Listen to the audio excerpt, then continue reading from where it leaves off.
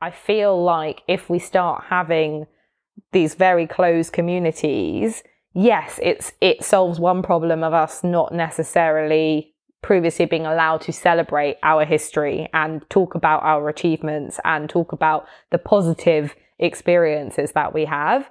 But it stops us from sharing it with other people that perhaps also need to hear it to breed a bigger degree of tolerance and a bigger degree of community in a wider sense.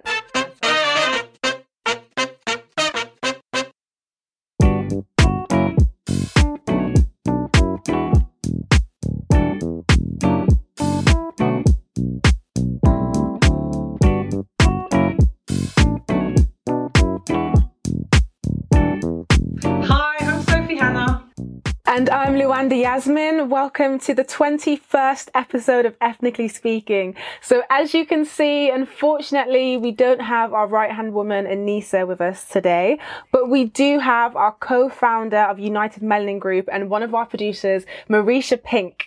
Hey, Marisha, welcome to the other side of the show. Hey guys, this is really weird being on the other side, but thanks for having me. I can only imagine. So for anyone that doesn't know much about you or much about United Melanin Group, what can you tell us? So I guess I'll start with United Melanin Group.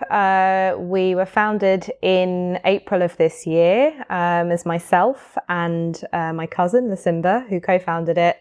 And we're basically a media company for the modern age, trying to promote opportunities for people from the highly melanated communities. So we do that by creating content such as this amazing show with you amazing ladies, and creating opportunities, creating platforms, creating opportunities to network so that collectively we can increase our visibility and increase our capacity for storytelling and sharing our experiences as told by us rather than for us. And then when I'm not doing that, I'm also a self-published fiction author. So I've written 2 books. I'm perpetually writing the 3rd. I'm hoping it will see the light of day at some point. And I'm also trying to start a loose leaf tea brand that has a big sustainable element in it. So enough to keep me busy during lockdown, basically. Nice, that's amazing.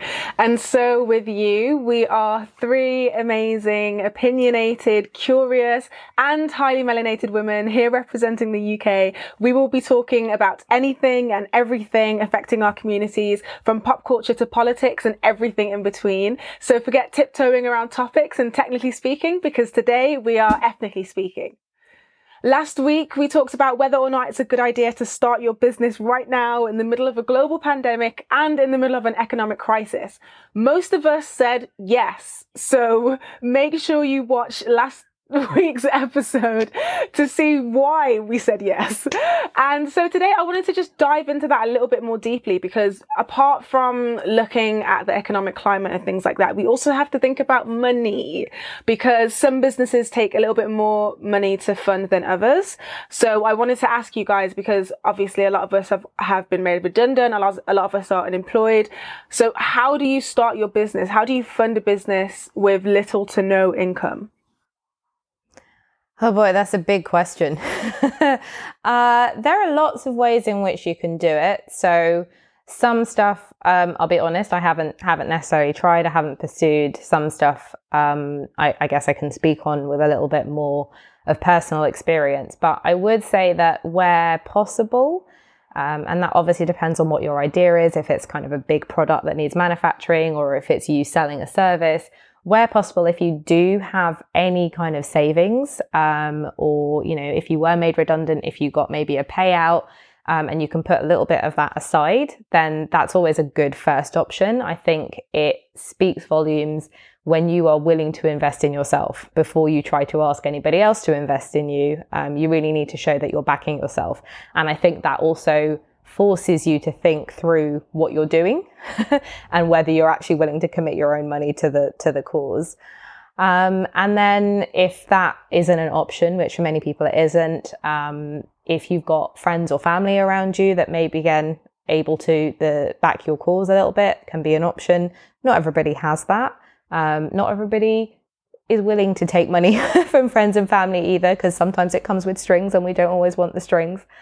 But I think probably the thing that has been most impactful for me, and this was when I was writing, was crowdfunding. So when I was writing my first book, I very irresponsibly just kind of quit my job, went off traveling, did the hippie thing, and decided to write a book, and then came back and I decided I was going to publish it. And the more I looked into it, the more I realized actually that's going to cost quite a bit of money to do it properly, to get it edited and proofread and to get the book jacket designed and everything. So it was around that time, it was 2013, and Kickstarter had just come to the UK. Are you guys familiar with Kickstarter as a I think so, yeah. platform? Yeah. So there was a big educational piece, I'll be honest. I think now there's more people that are familiar with it. But essentially what you do is you create a campaign. You normally make a little kind of promo video, I guess, and say, right, this is what I want to do. This is my idea. And it's not always business products. Sometimes they're artistic products or projects. So in my case, it was a book. I was treating it like a business, like this is something I want to keep doing. And you create packages, and then people pledge money to those packages. So it could be anything from just pledge £1, and every little bit of money helps. You don't really get anything except like good karma for doing that, but £1 is £1. A lot of people were willing to give that away, right up to invites to the book launch party with an overnight hotel stay, and obviously signed copies of the book. So typically it's products of the business that you plan to make, or the idea that you have, or the project you're doing. And that's basically a way of doing pre-orders. But I think the thing that's really cool about it is that was a way for family and friends that want to support you to do it in a mechanism that feels a little bit less like a handout, I guess. And then you've got all of the users on the platform itself. And I think the ratio is something like 70-30. So probably like 70% of the donations that you get will come from people that you know, and the other 30% just come from complete strangers. Like I had, it was really random. I had this guy who's a chef who'd been imprisoned for fraud in the US, who just like backed the campaign and wrote me. I know, right? It was really, really random. Okay. So you got all kinds of weird and wonderful people, but you can then basically see the pledges going up, and then the more people see that a project's got a good amount of pledge towards a goal, then it's encouraging, like, okay, this looks like it's going to meet its target. But what's really cool about it is the funding is all or nothing, so you really have nothing to lose, right? Because if you think about something like I don't know, if someone's making a watch. I think I bought a watch on Kickstarter once, and they need a minimum amount to do a minimum manufacturing run. If you don't hit that amount of the target, then the project doesn't get funded and nobody's money gets taken. So, and you can exceed your target, and then you can add like bonus levels and stuff like that. So it's pretty cool in that way, because it gives a good mechanism for people to pledge money, but they don't actually part with the money unless the project goal is met. And then it's incumbent upon you to deliver against that. But I think it's a same as doing like pre-sales. And so for me, I raised just shy, I think, of £6,000, which was amazing, because then that allowed me to have the book done properly, to pay for it to be edited, to be proofread and stuff, and make sure you're putting out your best work. So there's other like crowdfunding type platforms where you exchange, instead of just like sort of monetary pledges, it's actually in exchange for shares and equity in the company. And obviously for something much bigger that's got bigger, I guess, aspirations, then that might also be an option. But those are the things I think for me put you at in the least amount of debt up front, I guess, because everything is pledging towards like a future goal, or you're relying on savings that you already had. There's obviously ways to fund things if you go into loans and things like that.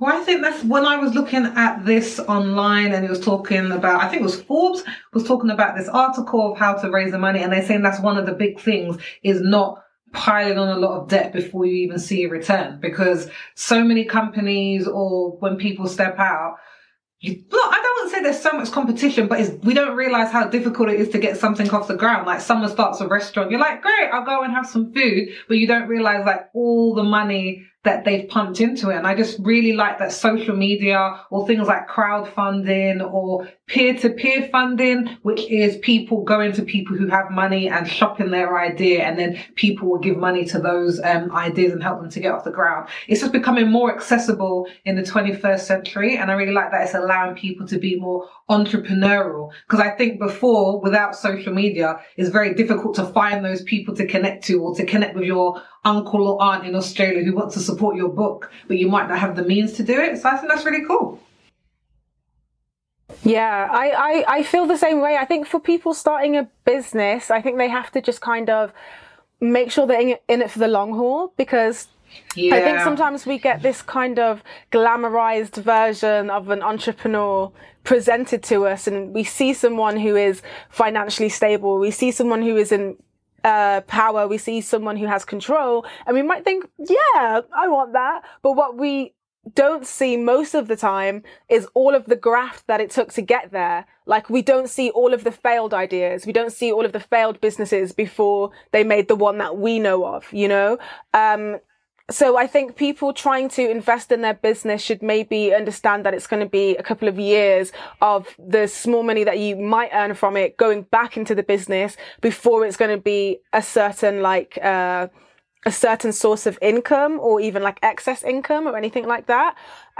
So I'm with you guys in like the Kickstarters and the crowdfunding and all that stuff, because I think that something works for everyone. For me, I would have to probably just get another job, because I'm the kind of person that if I want to do something, I'll just save for it, because I just want to spend my money on it. Like, the idea of being in debt like really bothers me and really freaks me out. So I hope that I never have to be in debt. But sometimes there are other people who are really comfortable with that idea. Like, when they run out of money and they're like, okay, well, I'll just take this loan, and they're really comfortable with that. They don't mind paying back. They don't mind paying back interest. But those kind of things just scare me a little bit too much. So I'm on the side of even right now, I would, I'd deliver boxes for Amazon. I'd stock shelves at Tesco's just so that I could live comfortably and also fund my my business idea at the same time.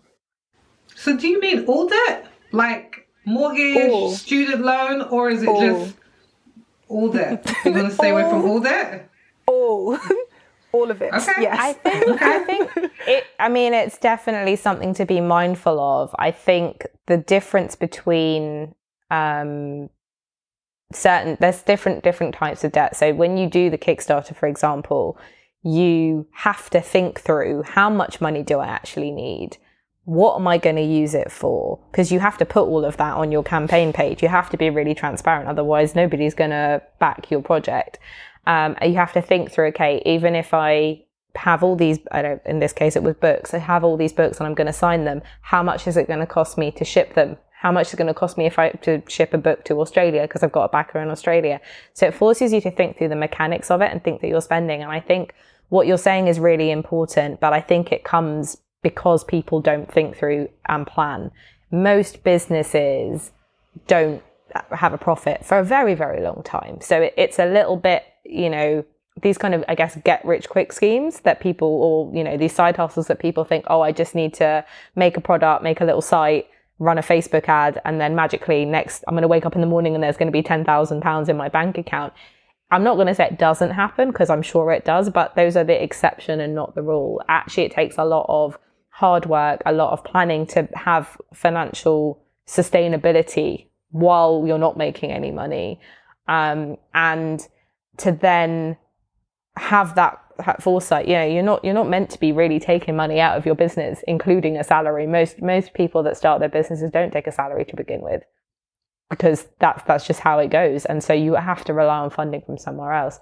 And I think the other thing that is really great that you were saying is that crowdfunding or like equity crowdfunding, where you give away a bit of a share in your business, or peer-to-peer lending, is much more accessible than many other traditional forms of finance. So when you start looking at, I guess, bigger ventures, and getting angel investors, which is kind of people who've got a lot of money who want to put into projects, or whole funds and venture capitalists and stuff, it's such a tight network. It's so very difficult to break into, and it's not impossible, but it is difficult to break into. And when, as I understand it, I've never tried to pitch for it, but from people that I know, it's very difficult first to get in the room. But second of all, when people are assessing an idea, they're assessing the idea as much as they're assessing the person that wants to execute it. And so we've spoken many times on this show before about the difficulties that we have as highly melanated people. If you look statistically, and I don't have hard numbers to quote you, but these, they're quite easily found facts. Women underfunded as business leaders. If you look at the statistics, people from highly melanated communities underfunded. So in some ways, I feel like crowdfunding and things like that really level the playing field, because you literally can reach out to your peers, to your community, and beyond it as well. But some of those barriers that maybe lay in the way to traditional ways of funding business are removed, and it's also a lot faster. So the Kickstarter, you can run it. I mean, you can set the length of time the campaign runs. I think I ran mine for 30 days, and they say kind of don't run it for more than 60 days or so. And they say typically within the first 15 days, I think within the first 2 weeks, most projects are funded. And if they're not funded by that point, they're unlikely to fund all the way. But that means, from deciding you're going to do the campaign, it took a couple of weeks to get it ready. You could have, in 6 weeks, you could have the money basically and be getting on with what you're doing. Whereas to try and put together pitch presentations, even just, like I said, trying to get those appointments and then getting in and doing rounds and rounds and rounds and rounds of presentations and meeting this board of directors and this investor and this person and still not coming away with nothing feels like a lot of hard work to me, that is possibly for such little reward when there's so much inherent risk involved in business anyway.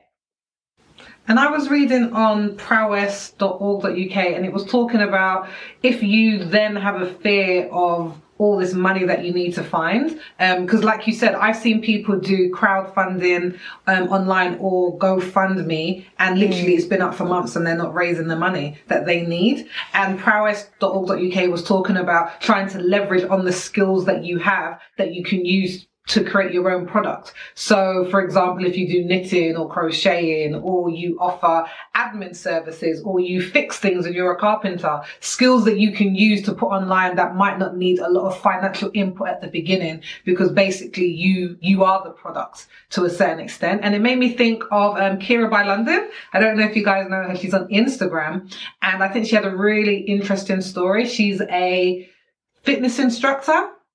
And she said when the first lockdown happened, none of her clients wanted to train with her online. They were just kind of like, no, if it's not in the gym, they'll take a pass. So what she started to do was use her Instagram, and every day she would do 1 hour free of workouts at midday. And then after about 2 weeks of doing it for free, she said she's going to do a short subscription for like £15, and she'll do one workout every day for 7 days. She didn't know how successful it was going to be, and she got like 9,000 people signed up to the subscription. I am one of them. And I've done the maths. It's over like £100,000 every single month that she's getting from it. And I thought that was a really cool way to kind of leverage on the skills that you have and use something like a pandemic to say, how can I use what I currently have, but think outside the box? But I think also what Marisha was saying and what Lwanda was saying in terms of then, it still doesn't mean that everything's home and dry, because she's now had to make sure that her product or her fitness can actually be different from other people, because since she did it, there are so many people who are copycatting off of it. So she's now had to bring it in, merchandise, and have 16 trainers online, and she's doing this and she's doing that. And she actually said it's actually quite exhausting. So I think that's something that I would say to people starting their own business, because my mum started her own business, and no one works as hard as you do when it's your business. Like, you give everything to this thing. So yeah, just be mindful of that. And yeah, hopefully it's successful, because I think so many of the things that we see now were started by people who had an idea and decided to run with it. I think if you don't know, you're never gonna I think if you don't know, if you don't try, you're never gonna know. And something like, is it Kira London? Did you say her name is? Yeah. What she's done is really smart, because when you're asking people to take a punt on someone that they don't know and they're unfamiliar with, it's a big ask. And a lot of brand building and a lot of relationship building starts with building that trust. So by having that, I'm going to offer you something for free. Here's a taster that doesn't essentially really cost you that much money, especially if it's in a en masse like that.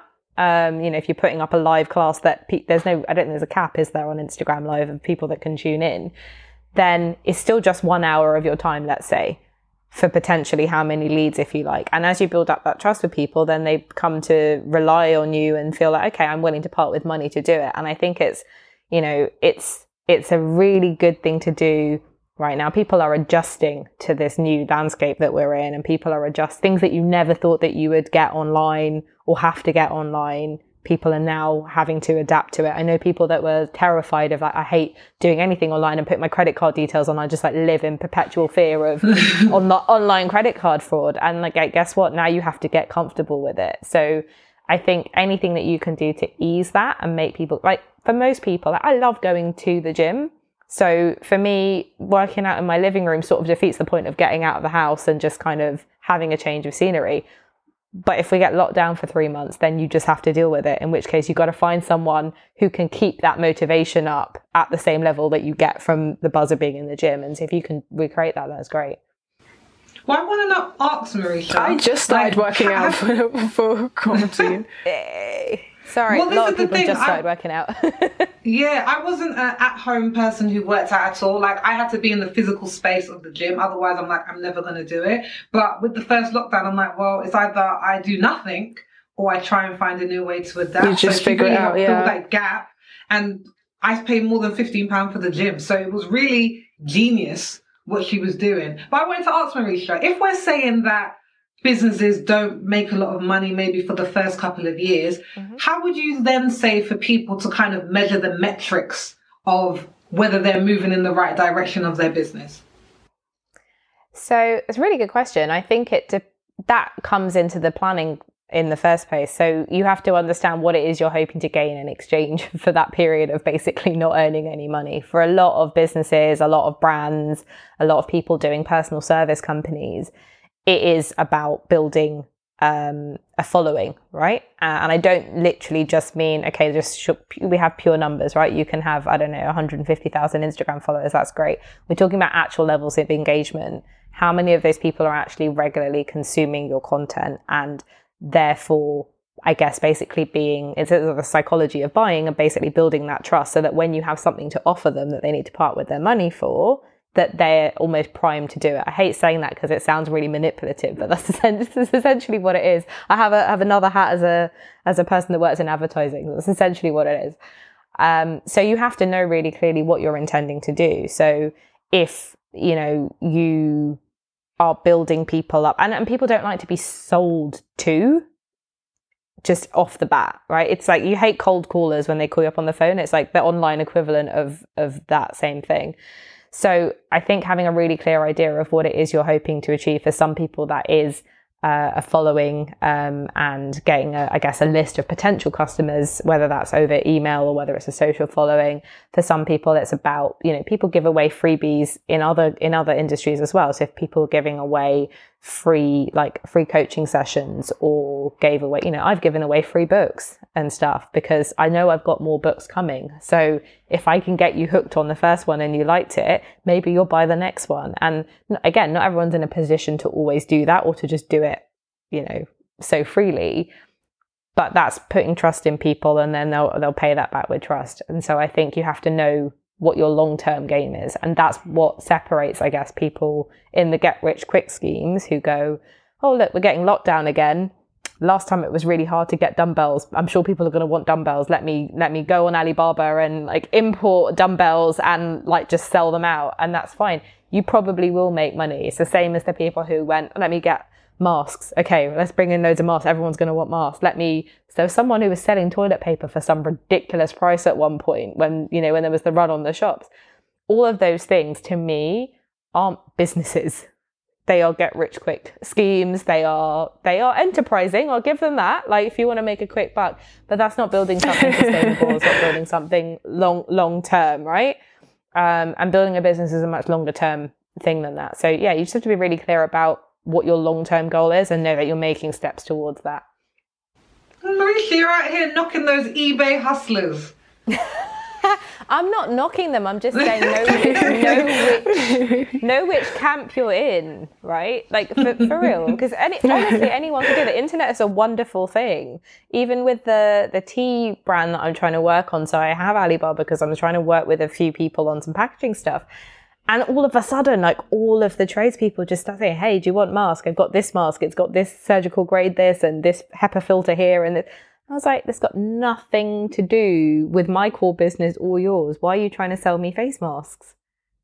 Do you know what I mean? That's and that's a madness. But that's it. But people do things. I just don't think business is meant to be that transient, right? Yeah. It's the sort of. Do you guys remember Only Fools and Horses?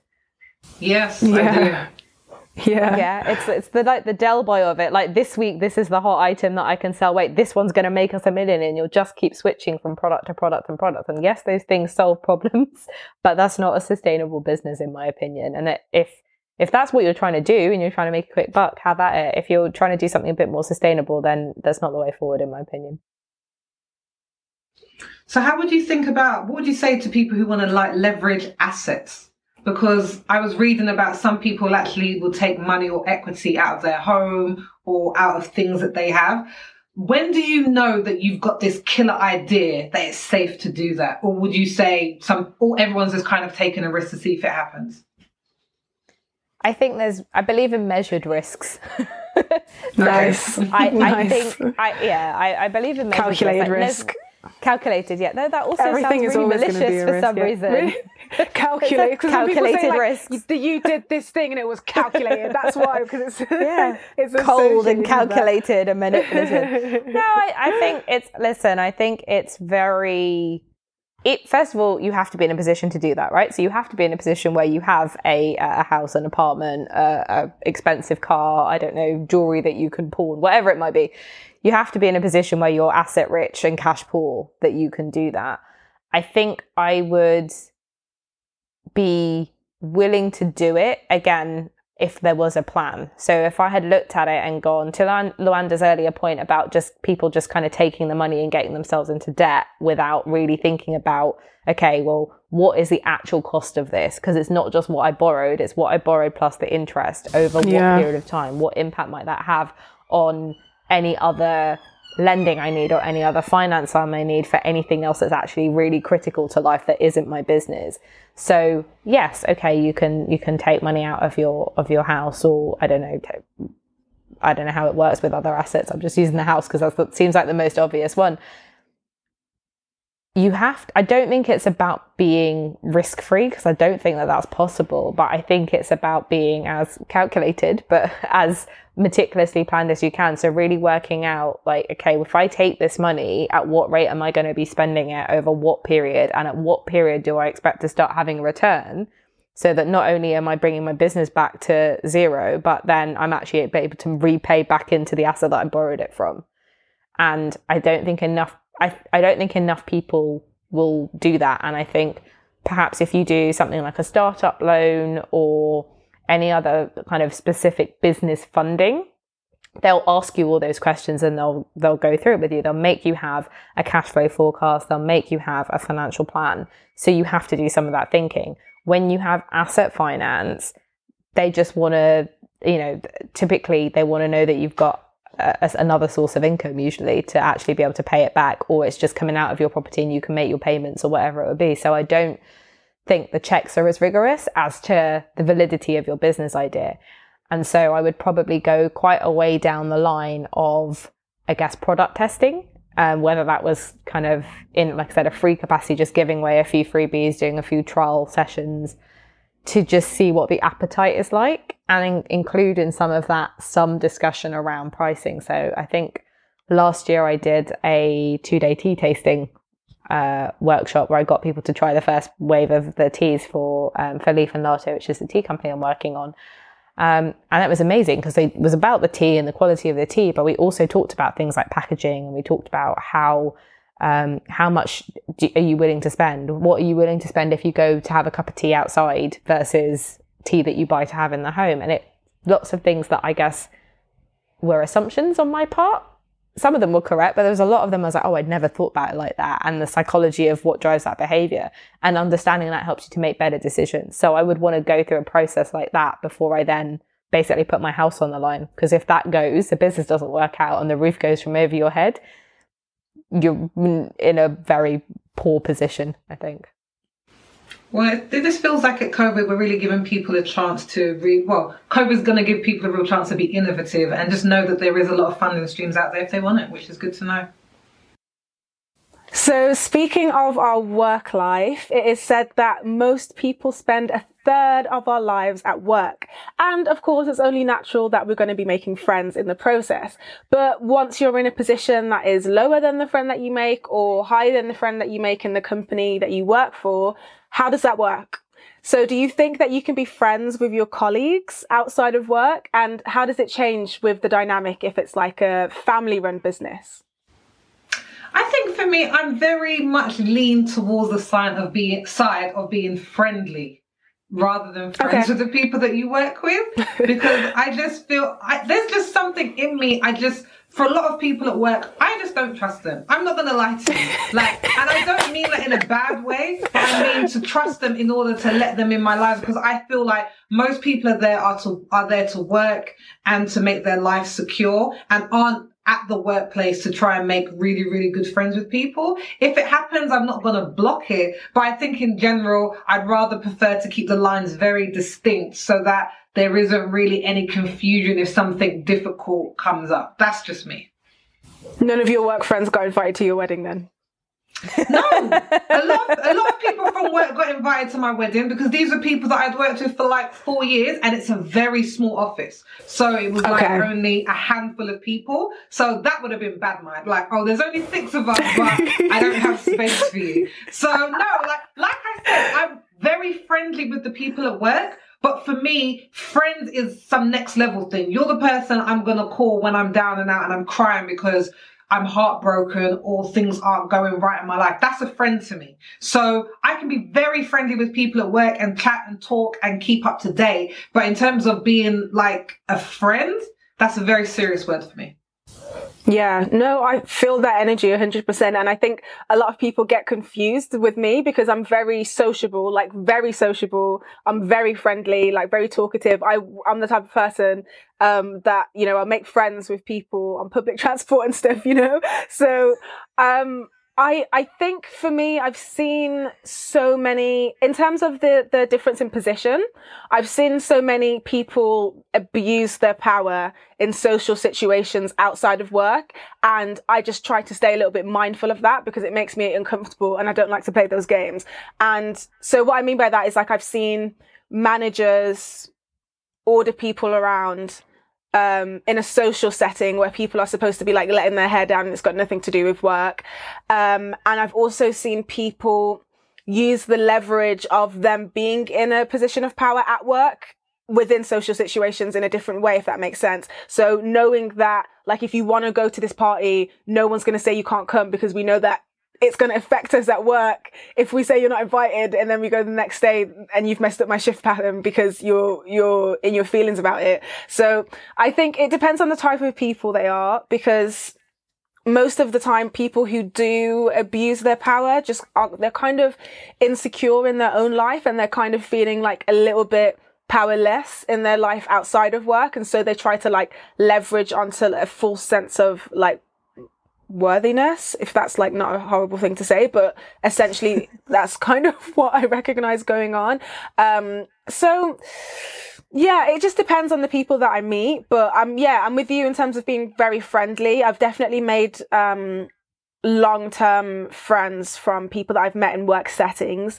But say like if I'm working in a team of 70, that's going to be like 3 people out of the 70 people that I've met that are actually my friend, you know, instead of me just being like a friendly acquaintance with everyone else. I'm so surprised to hear you say this, guys. Like, so surprised. Maybe it's just really contingent upon, like you say, the size of the workplace where, you know, that can have such a big ramification if you make friends and you fall out with someone or you don't get along with someone. Some of my best friends are people that I've worked with, and I mean, like, not just going to their wedding, like, it was nice to invite a few people from the office. Like, we've been on holidays together, we've been to weddings, been there when they've had, like, children. And there is, I kind of find this with lots of groups of friends, like even your group of friends that you have from school or a group of friends you might have from university or whatever, that you might have a group, but within the group, there's maybe one or two people that you like really click with, that you really vibe with. And once the group disbands, so when it's no longer convenient anymore, right? Because the big thing about your work friends is that you spend most of your time with them. So it's actually easiest to go, oh, okay, like the day's wrapping up.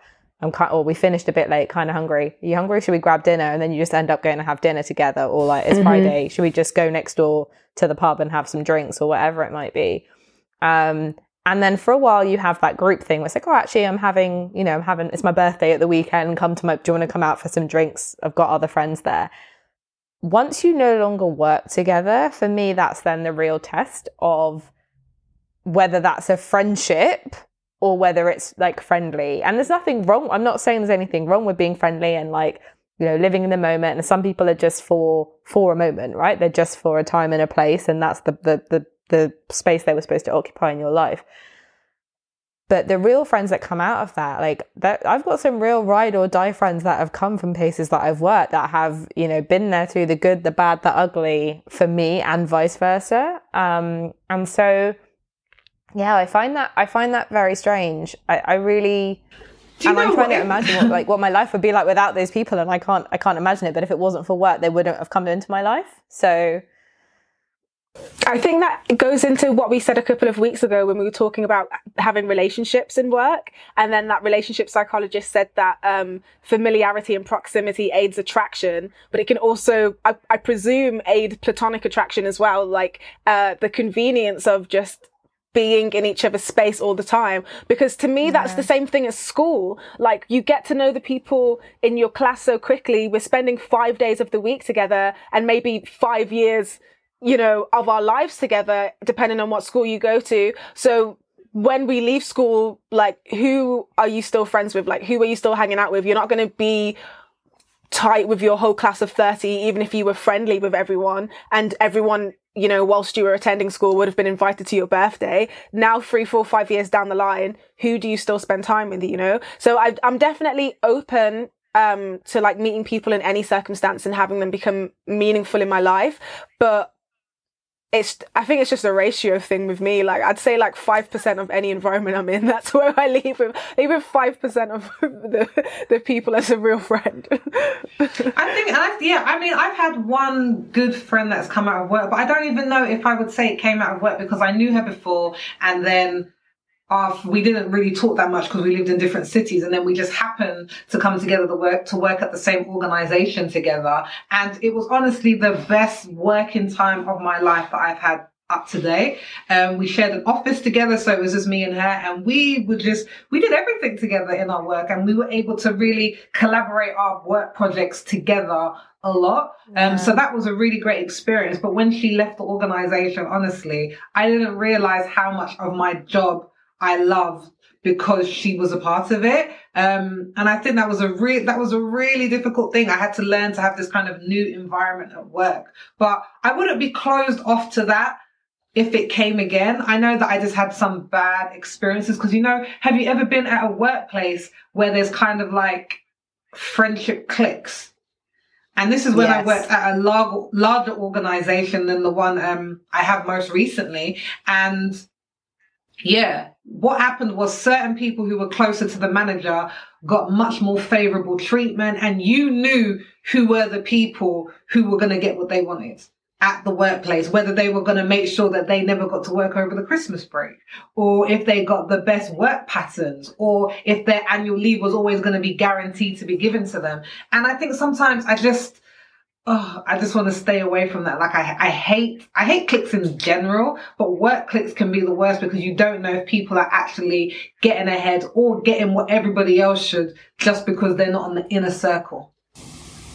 Yeah, for sure. I've seen it so many times, and for me, I just feel like, because I kind of separate my like creative work from the work that I use to fund my creative work. And so I think I've been very privileged in the sense that when I go into these jobs that aren't creative, I'm literally just going there to earn money. And so I don't have to play these games to try and get to the supervisor or try and get to the manager, because I'm literally just turning up to do the work, enjoy myself whilst I work, obviously, but then go home. So I feel like a lot of people, the reason why these kind of things happen, like cliques and not knowing like who has your back and things like that, is because people have an agenda and they have a reason to get ahead.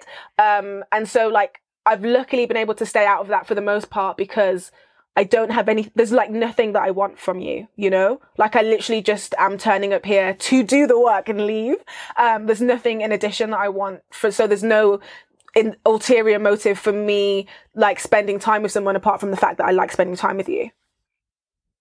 I think that's maybe where I'm just thinking back over it, and I'm thinking that most of those people that I spoke about were peers of mine for the most part. We were kind of at the same level, I guess, in different teams. I think they're mostly friends that I had from advertising, because it was just a very kind of work hard, play hard kind of atmosphere. So we work long hours, and then when you're finished, the other people that are still awake are the other people that you're just working with. But I guess we were different teams and stuff, so there wasn't that degree of, I guess, I mean, I think anyone who does that in terms of like cozying up to a manager or a superior is just a kiss ass, basically. So I don't know if I want to be friends with that person anyway, because I don't really rate that behavior. But then I think it's true. And I think coming back on it, if you are in a position of any degree of authority or power, then you have to be careful about the people that you, like how you play nice with people, because it's really difficult. Like I've had line reports who I've been out socially with them and stuff, but you do have to maintain a certain degree of distance, only because at the end of the day, you're still a line manager, managee, whatever the terminology is. And I found that if you get too close, like there's nothing wrong with taking an interest in people on a personal level, like outside of the workplace, because I also think that helps you to understand things that might be affecting their performance in the workplace. And I think sometimes we really just to be very robotic about it. Whereas if you understand, like, okay, actually I'm a whole person and maybe there's something else going on, and I'm just having a bad day today, that's why I'm not doing so well, that you can be a bit more empathetic. But if you're having a tricky time with someone, you just need to kind of have a serious conversation with them. If you become too pally and I don't know, you've been out at the weekend and they've seen you like, you know, drunk off your face or whatever it might be, it can be really difficult to maintain those boundaries of respect, because it suddenly feels like, I don't know, you feel like this weird sudden like parent that suddenly like switched on them, and it's like, you know, now we need to sit down and have a serious talk, and that it blurs the lines a little bit. So I think if it's on a peer-to-peer level, it's all right. It's a bit more. It carries a lot less risk than something with a weird power dynamic. And I wouldn't want to be as well. I actually had a manager who nailed that power dynamic, though. That's not a good thing, though. I was going to say we'd spoken about it on the show before, where it's like if you did get if we did get a promotion or an extra opportunity, or like you said, you've been given your annual, whatever it is, I would never want anyone to think that was on the basis of anything other than the merits of me doing my job well. So I feel like as a line manager, as a superior, you need to be careful about the relationships you form with people that are, I guess, lower down in the hierarchy than you are. And in the chain. A junior person, I hate that word, because like a lot of workplaces actually are quite flat. No, but they are like, there is obviously on paper, there's a hierarchy, but things can be quite flat, right? We're all adults. But you equally have to be careful if you're a bit more junior, because you don't want to be perceived to be getting favors off people. The other thing I was also thinking as you were speaking is most of those things are also relationships and friendships that I've formed with other women. I think the thing that I've experienced with forming friendships in the workplace with people of the opposite sex has been more interesting, because it's almost like that's not allowed to happen. Like you're not allowed to just, you know, I had a project manager that I worked with who literally, like, all my projects were the same projects as him. So we were literally in all the same meetings. We were in all the same, working on the same projects, same deadlines. So we used to just end up taking lunch a lot of the time because our lunchtime was between the meetings that we were both in. So we'd just go grab lunch, or, you know, he knew I was stuck on another meeting. He's like, do you want me to grab you lunch while I've gone out? I'm like, yeah, okay, cool. And it was nothing going on, never has been, never will be. But this, like the little whispers in the office and stuff, because it's just like a guy and a girl can't just be friends. That happened to me in the office, Marisha, and it was just, honestly, it was just the worst experience. And me and this guy would go home together because the local station was like a half an hour walk away from our office. So we would literally go to the same place together, and we were working just outside of London, and we were the only ones who actually lived in London. Everyone else kind of lived close to the office. And then this rumor spread how he and I liked him actually, and he had a very long-term girlfriend, and it turned very, very ugly. It was honestly just the worst experience, and he and I it never recovered. And I would say we were friends. We were friends at work, and there was just this really weird awkwardness after that. And it was, let me just say, I hope at the future places and the future where I get to work that I can actually make friends with people. But I think I've just had some really dodgy experiences that have just made me really want to keep put you off a little bit and my personal life very separate. Oh man, that sucks. You know, I was going to say that I had a manager who nailed the balance, because she. I thought you were going to say nail the worker. I mean, she also. Come to think of it, yeah. Come to think of it, yeah.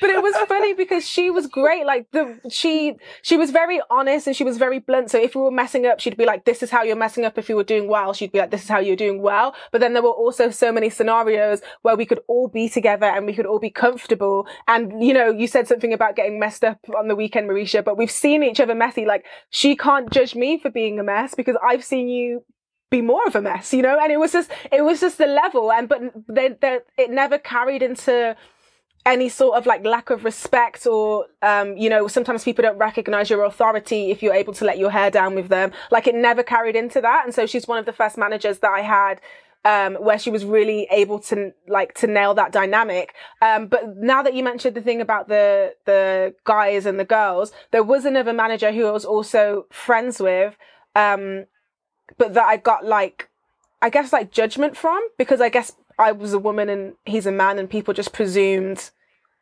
that there's something going on when you wouldn't presume that when I'm hanging out with my female manager, but you think like I'm trying to do something with the male one. So it was just, I understand, yeah, where everyone's coming from. I just think it depends on who the person is before they got the job. I mean, it seems like we have opposing views on that one, but I just want to let you know that we're at the halfway point for today's show, which means that we are giving you a brief few seconds to press that like button, press that subscribe button so you don't miss a thing. So we first talked about ways to fund your business, and then whether you should be friends with the people that you work with. But now I wanted to talk about both of those, about working with friends and people that you know. So I know you've heard of 40 acres and a mule, which was the promise that was made to former slaves in the USA. Now, this promise was the first systematic attempt to provide reparations to Black people living under slavery. But the order was overturned in 1865, and it forced people to give back land in Georgia, South Carolina, and on the Florida coastline to planters who had originally owned it. But now, in 2020, it seems that we are turning things around. 19 families and friends raised money and banded together to buy just under 97 acres of land in Toomsboro, Georgia, because they wanted to establish a self-sustaining Black community where they would feel safe. What I wanted to know is, do you think that this is something that we could do in the United Kingdom, or would it just further divide communities? And do you think it's possible to kind of rework or work within a broken system, or to fix a broken system? Or do we really need to ditch it and start from scratch? Firstly, I just want to say, last week we talked about Black history and the erasure of necessary Black history, and how we need it to be in school curriculums. And not only that, but we need it to be common knowledge for everyone, not just the Black community. And so looking at the whole 40 acres and a mule thing and how what the families are doing now in 2020, in the 19th century, like in the 1800s, there were towns, like Black-owned towns for Black people, by Black people. And this is the kind of thing that is not common knowledge. This is just like a snippet of the type of history that we should all know. And before this, I'd heard of Black Wall Street, but I didn't know any details about it. And of course, it was nothing that I learned in school. It was just information that I happened upon in my later years. So that's just a side note in terms of whether we should try and fix the system or ditch and start a new one. I say either or both. Do either or do both. I don't mind. I would just actually add that the system is not broken. It's working exactly the way that it was designed to work. It just was never designed to work for us. So if there's anyone who feels guilt about, trying to leave to start something new, please know that you owe nothing to a system that was designed to disservice you. Like you owe absolutely nothing. I think the key thing to add on to the idea of that they were Black-owned towns, I mean, I would probably dispute not whether we need to know about it, but I guess being in Britain, it's not really our history the way that it is America's. And I think that reading about those Black-owned towns, and I think the one that was in Tulsa, Black Wall Street, which is being heavily featured on TV programs at the moment, which I think is really great. So Lovecraft Country, it was also featured on Watchmen, limited series, and they're really bringing this idea and talking about what happened in Tulsa, because it was a travesty. The town was burnt to the ground, basically. 300 people were killed. Murdered, were killed. So it is something important to know, but I guess for me, I'm just very in two minds about learning about American history as if it's our history, and then it doesn't really have us look at our own Black British history, which is very prevalent here. But the point that I'm making is that those Black-owned towns or those Black cities served a specific purpose because there was still segregation. So even with Black Wall Street, something that I didn't know was that when it was burnt down, it was actually rebuilt, which I didn't know about. And with it being rebuilt, they said it really ceased to exist and decline when segregation ended after the Civil Rights Movement in the 1960s, because they were formed a specific purpose. So I really wonder at them this collective trying to recreate that, and whether that's really the way forwards. Now, they're not saying that they want to be exclusively Black. I want to make that very clear. They're saying that it's going to be predominantly, and they're going to really focus on having like Black law enforcement, Black police officers, Black political systems, but all are welcome. But I don't know about creating a town, because I just wonder if that's segregation again. That's the kind of question that I have. But I want to hear what you guys think about that. Can see Lawanda itching to say something. Go on. Yeah. Go on. And then I just wanted to firstly clarify that when I said the thing about the Black Wall Street, like I specifically said, this is a snippet. Like a snippet of the real history that we should have been taught. Because like we said last week, there's so many things that have happened, like the first university being in Africa, the libraries, the medicines, the things that we've created. Like all of these things are things that have been specifically erased, so that we're continuously taught a history that makes us feel powerless and makes us feel subvert. I don't know what word I'm trying to reach for there. But inferior. Inferior. Let's substitute it for inferior, because we act as if all of the things that we don't have are from lack of ability or something, but it's actually a lack of resources, because we've had the ability and we've tried to do these things for ourselves when that town was created in terms of Tulsa. And like you said, then there was a massacre, like you massacred the town because you're not comfortable with the idea of us having a safe haven. And so I wouldn't call what's happening now in Georgia, correct? It's in Georgia, right? I wouldn't call what's happening in Georgia segregation.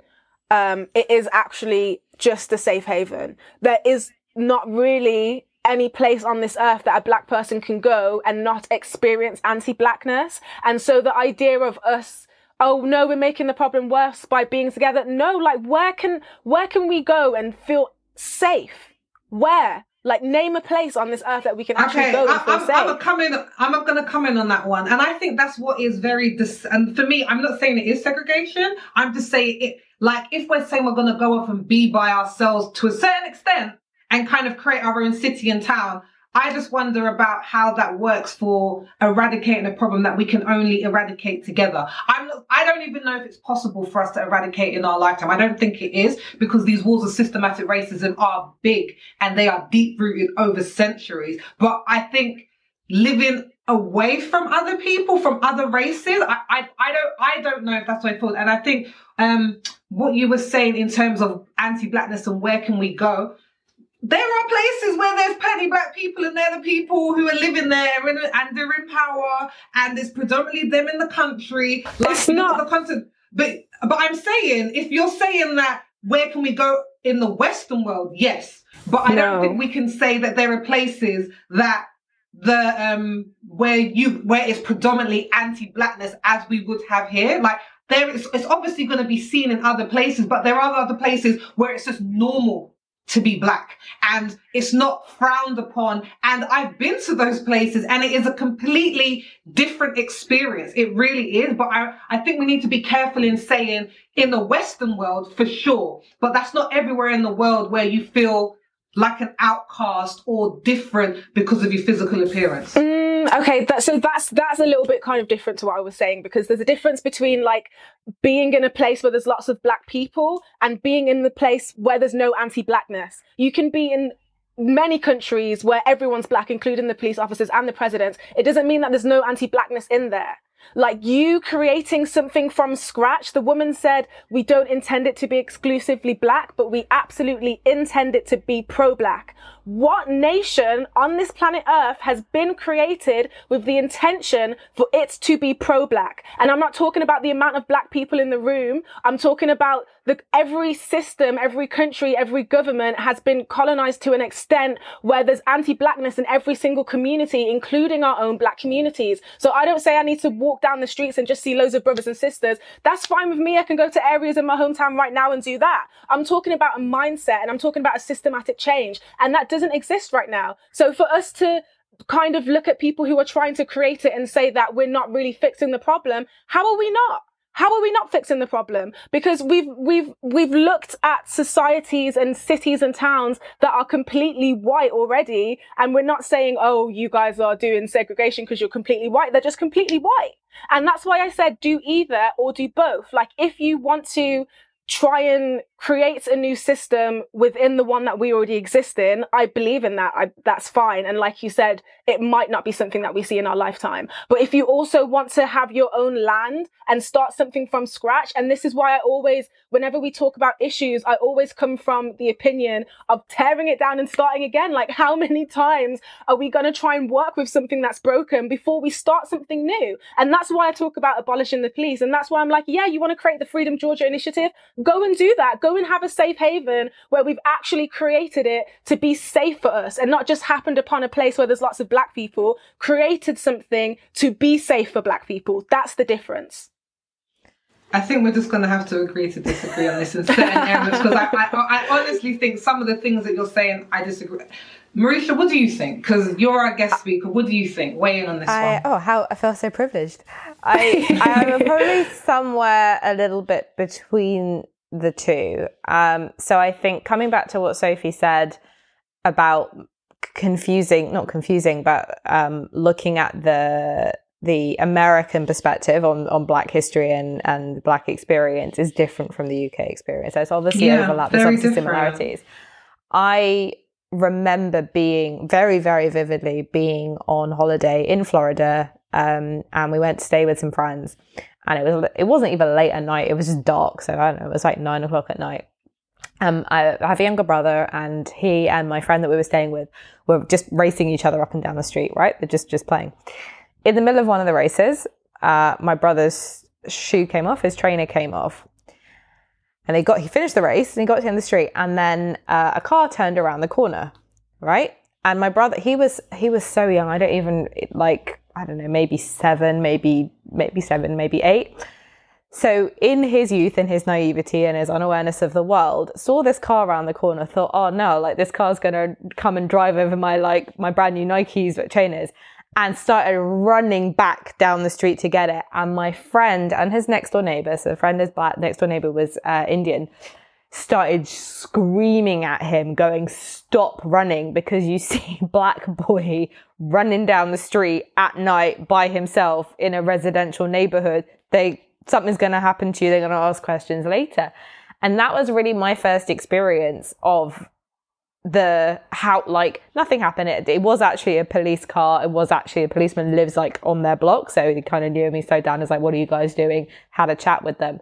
But obviously knowing what I know now, and obviously growing up a little bit and losing some of that naivety, you can see how something so innocent could turn so quickly. So I do think if I try to imagine that scene happening here, even in the present day where things are heightened much more from a tension perspective, I wouldn't feel that same kind of alarm in my chest, like, oh God, this might end really badly if you're just running up and down the street late at night. Like it's not, I guess our police don't routinely carry guns. It's a little bit less risky.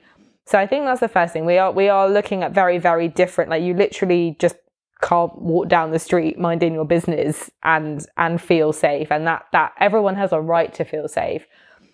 I think it exists to a certain extent. That's not orchestrated in the way that the Freedom Georgia initiative is. So even if you take London as a whole, or like Greater London, which where I live, where I'm based, when you have immigrants or first generation, second generation, etc., people tend to gravitate towards familiarity and building communities. So if you look at the whole of London, or actually lots of parts of the UK, and there are very distinct areas and very distinct pockets where you will find a large population of the Afro-Caribbean community, a large population of the Indian people, and people feel safer and they feel more comfortable in that. And I think that's a natural tendency to gravitate towards things that are a shared and familiar experience. So I don't think there's anything wrong with that. I don't think that we need to police that, or that needs to stop. And I think that offers a degree of sanctuary and safety. I think in the UK, though, doing something like the Freedom Georgia thing and deliberately going, you could absolutely do it, but deliberately buying up land and trying to kind of, I guess, enforce like community rules and community projects and stuff like that, I think I'm kind of with Sophie that I think that it might actually breed a bigger problem. So I don't, yes, the system is broken. The system was never designed to fit us. But do I think that further segregating, whatever word you want to use, or something's going to work? I don't think so. And I think the reason I think back to that, and I like very simple examples. So they talked about having like schools and stuff in this thing. And yes, absolutely, we need to have a better representation of Black history in the school curriculum. But I went to a non-denominational school, people from lots of different cultures. All my school friends are from all over the place. And I learned so much by being in that environment. And I learned a lot, but they learned a lot as well. And I think that's where a lot of our open-mindedness and our tolerance and a bigger worldview comes from. I feel like if we start having these very closed communities, yes, it solves one problem of us not necessarily previously being allowed to celebrate our history and talk about our achievements and talk about the positive experiences that we have. But it stops us from sharing it with other people that perhaps also need to hear it to breed a bigger degree of tolerance and a bigger degree of community in a wider sense. And so I think that would be my worry about kind of segregating stuff, and especially from like such a young age when things can get ingrained. If all you only ever see, like I remember going to across the road from our house where I grew up as a Jewish family, and I used to play with their daughter. She's the same age as me. And then one day her mum said, do you want to stay for tea? And we stayed for tea, and she had a younger sister. And the little sister literally halfway through tea went, why is your skin black?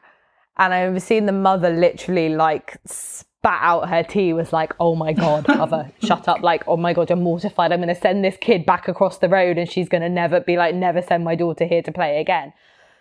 But that's because she, you know, they were a lovely Jewish family. The parts of the neighborhood had a big Jewish community. She spent a lot of time going to a Jewish nursery, a Jewish school, going to synagogue at the weekends. She just didn't really see anything outside of that and didn't understand it. And then there's no one around her on a day-to-day basis that she can ask about these curiosities. So if a black girl comes to tea, then she's gonna be like, hey, I've been saving up my questions. I've been watching you from the window. Like, how come your skin is different to mine? Like, what's going on here? But that was like a really lovely moment. And I gave like a very sort of basic answer, which was just, well, you've seen my mum and dad, and you've seen, you know, that my mum is Indian, my dad is Jamaican. And I said, and you've seen your mum and dad. I said, so you get that from your mum and dad. And we just left it at that. But I just think the segregation of stuff will stop opportunities like that, because then there's no need for you to go outside of the community. And that would be my worry about introducing it in the UK. I think it might solve part of a problem, but it breeds a bigger problem. I mean, I think that there's so much more to be said on this topic, and maybe, as Lwanda was saying, segregation isn't maybe the right word. I know I was saying that, but I understand it can bring up ideas of like apartheid or what went on in America. I was just trying to think of a word that meant, you know, separating yourself from. But I really think that what they're doing, putting your money behind your idea, as we talked about in the first issue that we talked about, is a powerful thing. But I guess I'm just wondering how it looks and how it breeds unity across all, because I think for me, that's the end goal of getting rid of racism. But like I said, we could talk about this a lot. And I also want to talk about some other women who are putting some money behind their dreams. There are women who paid over £1,200 for a money and manifesting course, which they paid to an Instagram life coach who offered them this program, but they were very unhappy with the results because they said they didn't get the wealth and success that they were hoping or were promised. It makes me want to ask you guys, do you think that you can manifest success? And is it something you can be paid or you can pay to be taught how to do? And what do we think about these social media life coaches? Are they the real thing, or is it just a big con? I was trying so hard not to laugh. It's £1,200. I mean, it's a madness. I'm not going to lie to you. If I have to pay you £1,200 for wealth and success, something is going wrong here.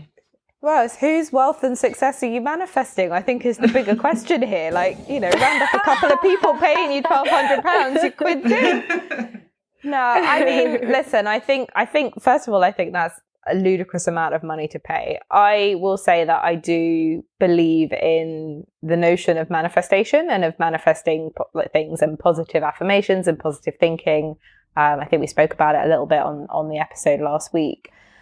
I don't think in and of itself that's enough. I think it would be really naive to think that if you just sit there doing your money mantras every day, that magically you're going to wake up and you're going to be a millionaire. Like, you do actually have to do something and do some hard work. But I do think that your mindset and the mentality that you have plays a big part in that. And you'll hear lots and lots of entrepreneurs and successful business people talk about their daily habits and talk about the mindset and talk about routine and all the things that they do to put themselves in the best possible headspace to conduct their business in the best possible way for success. So I do think there's something in it.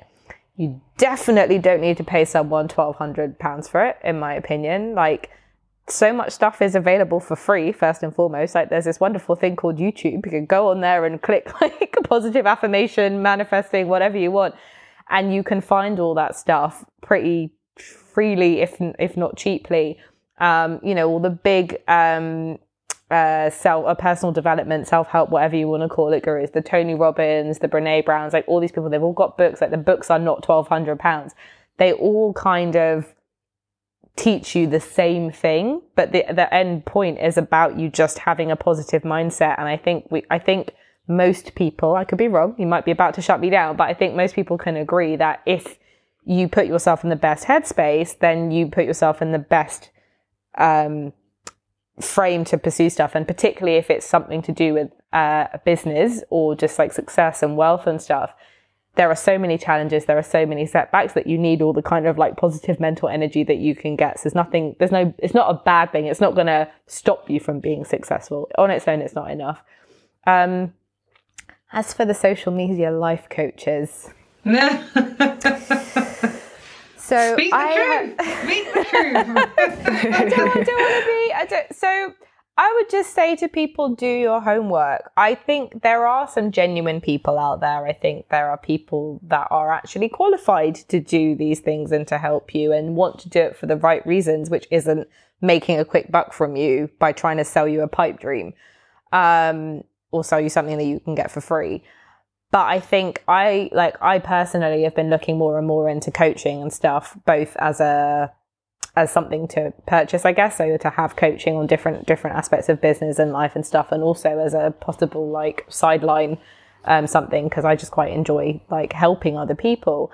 And it's a bit of a minefield. So you don't need a qualification, basically. Like anybody, I could go tonight and throw up an Instagram and make some pretty posts with some nice aspirational quotes and make a little website and, you know, get my next door neighbor to give me a little testimonial. Like you actually need surprisingly little to get up and running and look legitimate. So I guess all I would say is that in order to distinguish between those people who are a bit of a con and a bit of a hack and don't really know what they're doing, try to look for some degree of qualification or education, or ask to speak to someone. Don't even just look at the testimony, like the quotes that they put or like the videos that they put that literally, like I said, could be their next door neighbor, their cousin, their mum, whoever it is. Actually ask to speak to one of their clients before you part with your money. That's the only thing I would say. I guess for me, I'm not sure if I'm really here for manifestation, to be honest. I feel that a lot of it is common sense. So I think definitely what you're saying, Marisha, thinking positively, because I'm someone, I can definitely tend towards worrying and thinking negatively about situations. And it's only since being with my husband, who is very positive, and it's kind of like being in that environment. Well, either I'm going to bring him down, he's going to lift me up. So hopefully, luckily it's the second one. But when you do start to think more positively, 100% it changes your perspective on things. And I think that with manifestation, I'm someone who's I would say I'm probably very religious. And I think that a lot of the things that come out of manifestation are very spiritual. Correct me if I'm wrong. So, and it feels like there's certain things that you would teach in religion, but it's kind of minus some of the religious aspects, but we keep some of the other things. So this idea of thinking positively and working hard and having faith and having trust, all these things are things that I see in terms of like reading the Bible. And so it really feels like it's a very spiritual thing, but we're trying to market it now, but without the religious aspect of it, if that makes sense. So I think a lot of the stuff I talk about manifestation is good stuff, but I think some people are very deep into it. And when it starts talking about, start to think the feelings of what you would think if you were there. And saying some people write the check because you're going to cash it one day, or go and swim in the swimming pool that you know is going to be yours one day. That stuff for me, I'm just like, I don't know. That's what I'm going to say. I don't know. See, it's interesting what you just said about spirituality, because I consider myself a spiritual person, and I recognize that it is, okay, so for me, like if I was to talk about my spirituality, I feel like I'd probably be more on a level with a religious person than I would be with an atheist.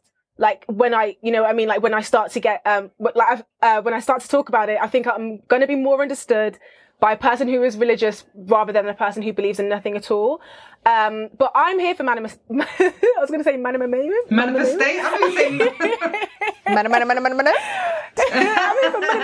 for the money. I'm here for the money of manifestation. No, I'm here for manifestation. But the difference with me is I feel like the things that are taught online, they miss a lot of things out, I think.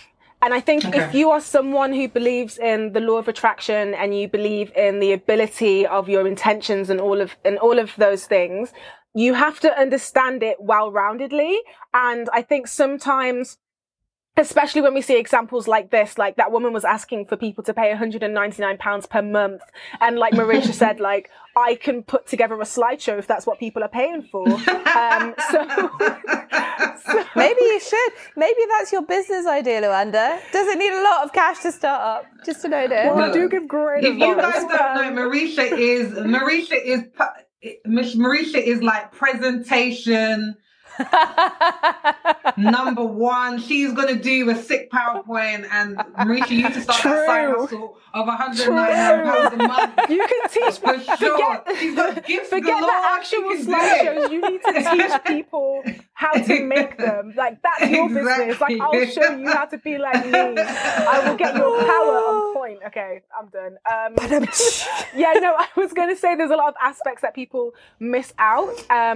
So for me, I feel like probably the two biggest ones that people ignore is like, firstly, everything is everything, and secondly, gratitude. So when I say everything is everything, I strongly believe that every living thing on this planet, if it's a human or an animal or an insect or a biotic living organism, everything is connected.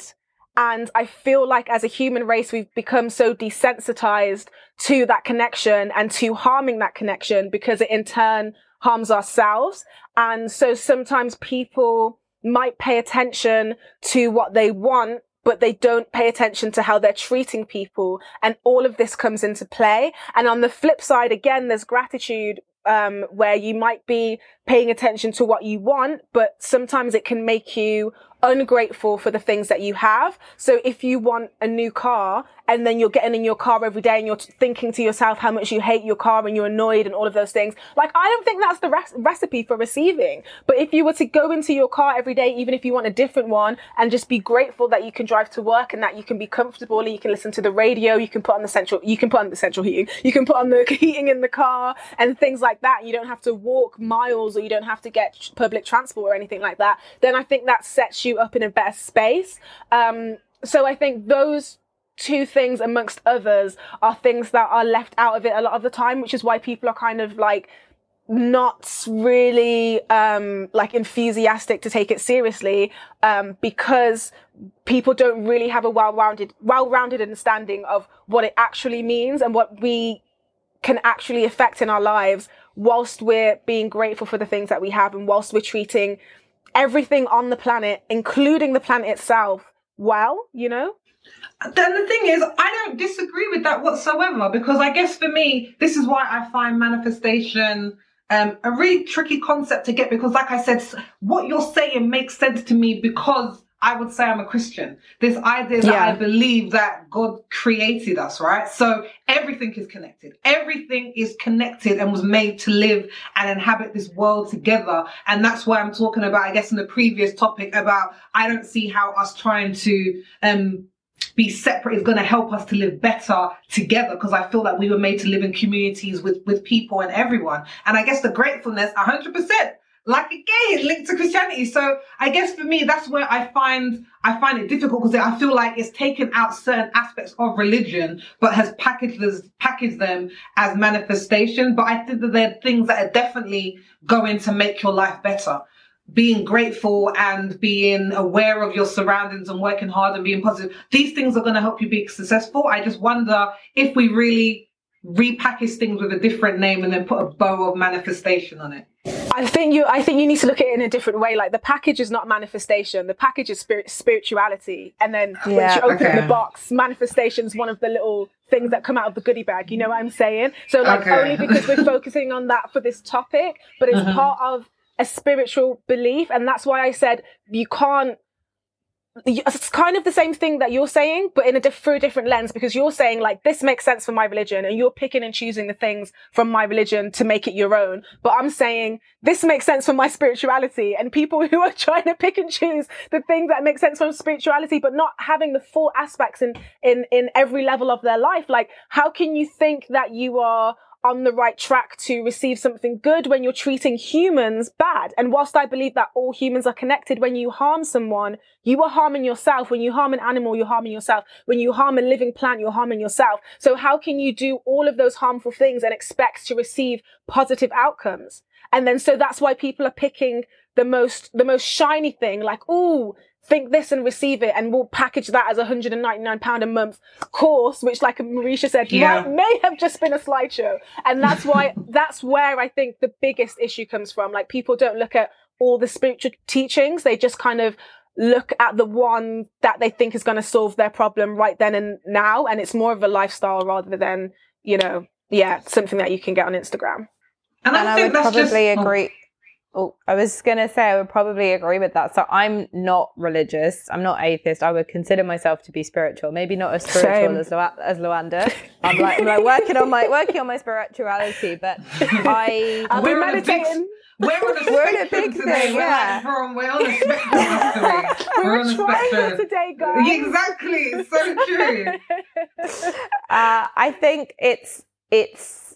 that's also why I think, because even religion, in my opinion, being someone who's not religious in a traditional sense, but I think these things are very personal experiences, and that's part of the issue I guess I have with paying someone a lot of money. Like, Sophie, you wouldn't pay, like, you might pay to go on a course, on a retreat, or would like to be amongst people to talk about aspects of religion, but you wouldn't pay someone to tell you, this is how you be Christian, or this is how, how you talk to God, or this is how, let me for £1,200 teach you how to pray so that, God is really listening. Like, you wouldn't do it. It's a really personal experience. And so that's why I think you can assimilate all of the stuff that is in these, hacky courses through your own growth and your own development, your own exploration, your own experimentation. And it is spiritual. And that just, you sometimes, even if you're not religious in that, in a kind of traditional religion sense, you have that belief in something bigger than you, because we are just like this tiny little dot. And so having a belief in something bigger than you and the connectivity of stuff helps you to, I guess, stay humble and then stay focused instead, and understand how you can grow, like as Luanda said, without harming other stuff in the process. So there we go. Oh, ladies, I feel like it was just. I feel like we have just been getting started. I'm not going to lie, but we're actually at the end of another episode. So I want to tell you, thank you for watching and listening to another episode of Ethnically Speaking. We've loved every minute of it. We hope you have too. And if you have, don't forget to give us a thumbs up. But help us to keep the conversation going. We want to know what your thoughts are. Do you believe in these lifestyle coaches online? Do you think that they're the real deal? Please let us know your answers down below in the comments. And if you want even more from us, don't forget to subscribe to our email list for access to extra Ethnic, which is a special segment for our Ride or Die fans, which is exclusively available via email, and the link for that will also be in the description. I, of course, have to take a moment to say thank you to our fabulous guest, Marisha Pink, who joined us today. She mentions that she's written some books, and if you want to go and see them and buy them, head on over to marishapink.com. She also mentioned this brand new tea business that she's going to be launching, which she kept from us, so we're very excited to know about it too. And if you want to know more about that and get 20% off your first order, head on over to leafandlatte.com and follow her on Instagram, and the handle is @leafandlatteco. If you want a summary of everything we've been talking about today, head on over to unitedmelaningroup.com/ES021. The link will be in the description. If you've been watching us on YouTube, don't forget to subscribe to our channel and hit that notification bell so you don't miss a thing. We're going to be seeing you again the same time next week, but with the current new lockdown in effect, don't forget to wash your hands, wear a mask, keep your distance, and as always, stay safe.